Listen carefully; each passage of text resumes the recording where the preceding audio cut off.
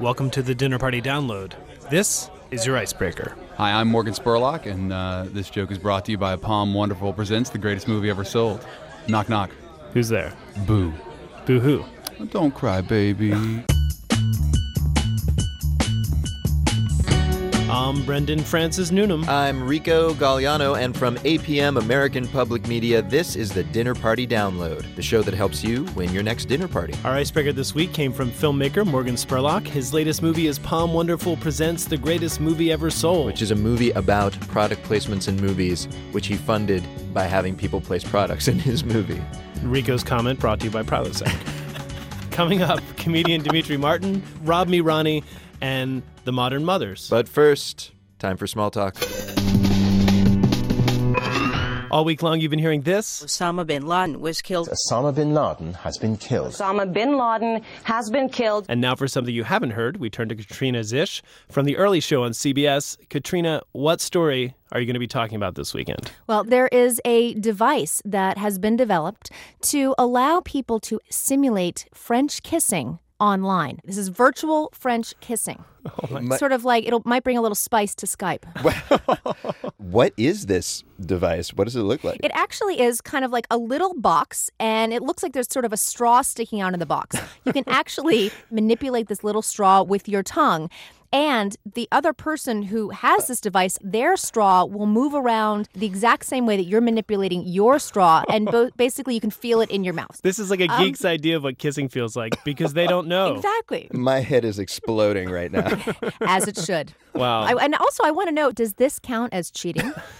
Well, should you say I had a little dalliance with my high school ex with a little, French kissing device? Well, you didn't technically touch them. I don't think that you should mention at all that you were using a machine to kiss. Yeah, I don't think it matters who you said you were kissing. Katrina, thanks for the small talk. Absolutely. And now, time for cocktails. Once again, we tell you something that happened this week in history, then give you a fitting drink to serve along with it. It's like history is a radiator, except instead of water, it's filled with heated booze. Hot booze radiator. Interesting. It's like a blues band. Or something. All right, here's the history. This week back in 2001, Ronnie Biggs returned home to England. Now, your dinner party guests might guess Ronnie was a soccer star or maybe a political hostage. They'd be wrong. Michelle Philippi tells the tale. For most people, robbing a train is a pretty unusual thing to do. For Ronnie Biggs, that was just the beginning. It all started in 1963, on Ronnie's birthday, which he celebrated by helping some pals steal 2.6 million pounds sterling from a mail train. But Ronnie got caught, and the craziness began. First, he busted out of jail in broad daylight. Then, he had his face surgically altered and dodged police all the way to Brazil, where he got a stripper pregnant. Smart move. The government wouldn't extradite anyone with a Brazilian kid. So when English cops found Ronnie, they couldn't arrest him. Instead, he spent 30 years in sunny Rio, cashing in on his rep as the luckiest fugitive on earth. Hello, my name's Ronnie Biggs, and I've written this book now, and I'm hoping that it's going to be a really big seller, probably the best seller, probably the book of the year. In addition to books, Ronnie sold T-shirts with the slogan, Rio, a great place to escape to. He charged tourists £50 to hang out with him, and for extra cash, he sang lead on 2 songs by the Sex Pistols. But in 2001, old and broke, Ronnie went back to England and surrendered. And 8 years later, suffering from various ailments, he was released from jail the day before his 80th birthday. God signed the Sex Pistols. They're a bunch of wholesome blokes. They just like wearing filthy clothes. That's what filthy jokes. So that was the history lesson. Now it's time for the booze. I'm on the line with Robert Krajewski. He's the bar manager at Adventure Bar in London. Maybe a bar that Ronnie Biggs would have wanted to go to if he had not been locked up as soon as he returned to England. Robert, you heard the history. What cocktail did it inspire you to make? Okay, basically what I've done, I went for things that Ronnie loved the most, which is gold and beer. He loves gold and beer, and so how did you combine these two? Well, he was proper London boy, so the most known London booze is gin. It's always been. Now I'm scared about what you came up with. So there's beer and there's gin, and what else? Yes, there's beer, there's gin, there's a little bit of Galliano that gives you a really nice gold color. What is that? It's like a sort of a vanilla liqueur. Okay, a vanilla liqueur, okay. You top it up with a little bit of sugar syrup, probably about quarter ounce. Uh-huh. And 1 ounce of London Sprite Real Ale. It's like a London ale? Yeah, in martini glass. Uh-huh. I know it sounds weird, but you know something? It tastes really great. Okay. I came up with a name, Rob Me Ronnie. Rob Me Ronnie. I like it. So I have one last question for you. You're from Poland? Yes, I'm Polish. And you're in England. How do I know that you're not on the lam like Ronnie Biggs? Enrico, here's how much Ronnie liked his ale. All right. Apparently he gave himself up because he wanted to have a British pint before he died. You know, it would not surprise me to learn that the Brits serve beer to prisoners and hospital patients, actually. That might be the case. Everybody has a right to beer in Britain. That might explain those hats at the royal wedding. Ladies and gentlemen, we have a nice place where you can spend your golden years and wear whatever you want to. It's our website, dinnerpartydownload.com.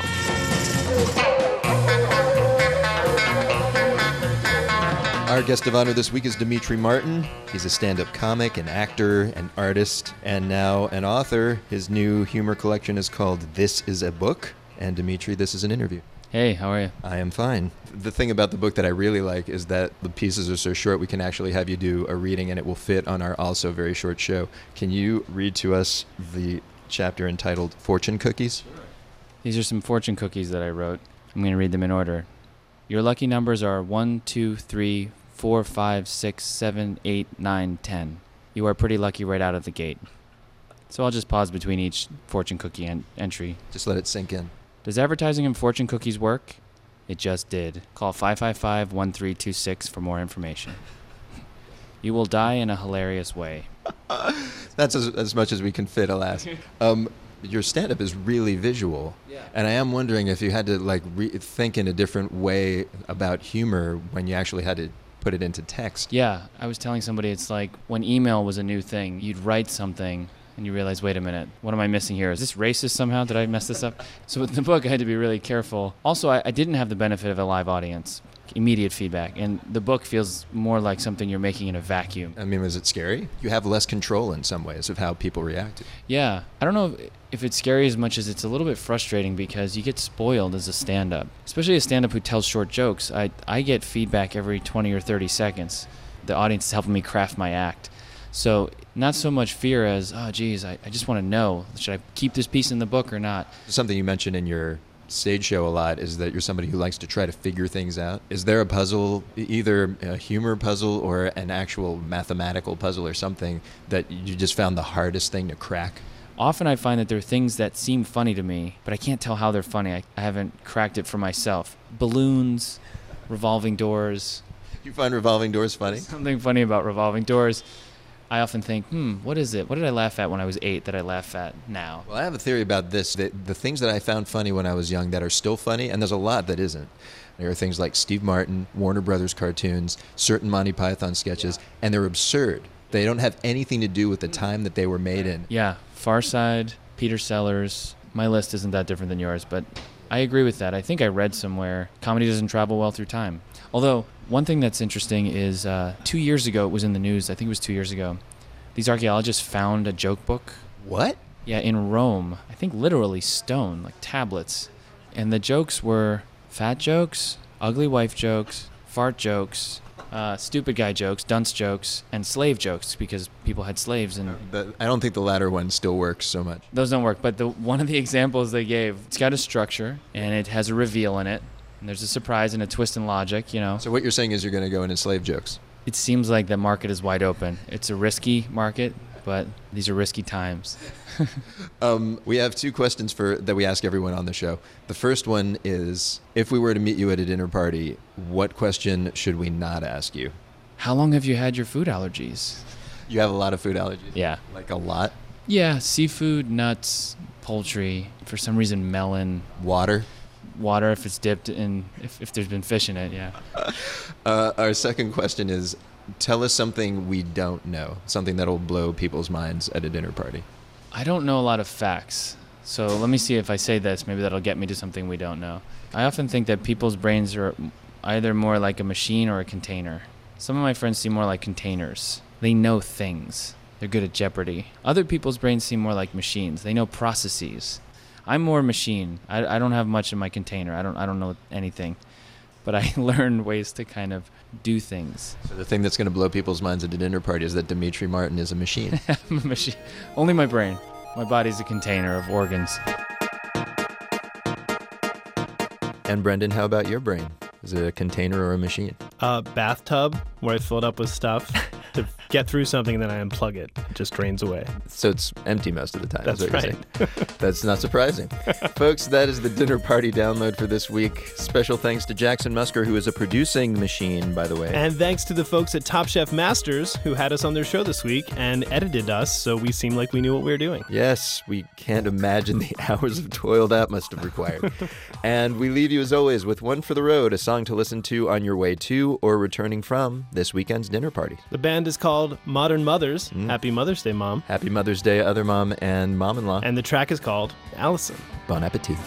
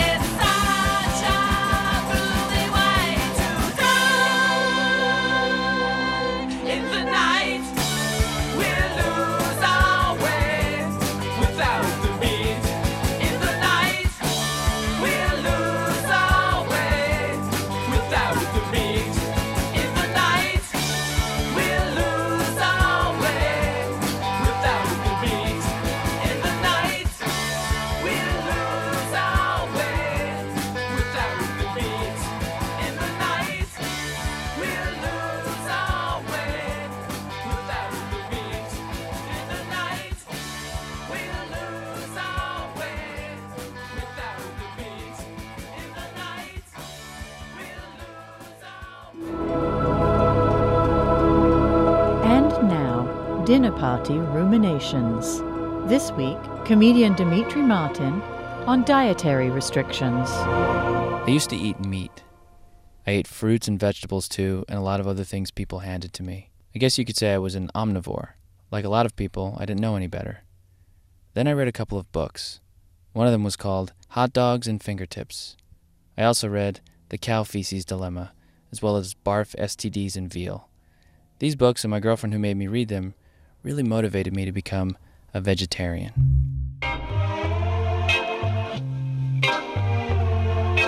I I started out as a regular vegetarian, someone who does not eat meat. Then I became what is called a constipated vegetarian, someone who eats too many bananas. After that, I became what they call a strict vegetarian. That's someone who eats only fruits and vegetables that have been disciplined in some way. Like, for example, corn that was grown in a perfect row, or grapes that were stomped by someone in uniform. Next, I decided to become a vegan, no animals or animal products. After that, I became a Las Vegan, the same thing as vegan but living in Las Vegas.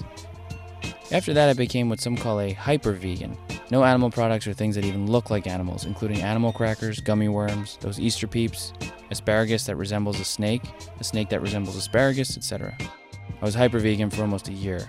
Then, one afternoon, I sort of freaked out and ended up eating an entire cow. From what I can remember, I didn't cook or even kill the cow. I just tackled it and ate it. I'm not proud of that, but I feel I should mention it here in the interest of full disclosure. After the trial, a battery of shots, and several rounds of antibiotics, I decided to turn over a new leaf. I became raw, someone who only eats raw food. I added sushi to this a few weeks later, becoming raw plus sushi, which some say is redundant because sushi is raw.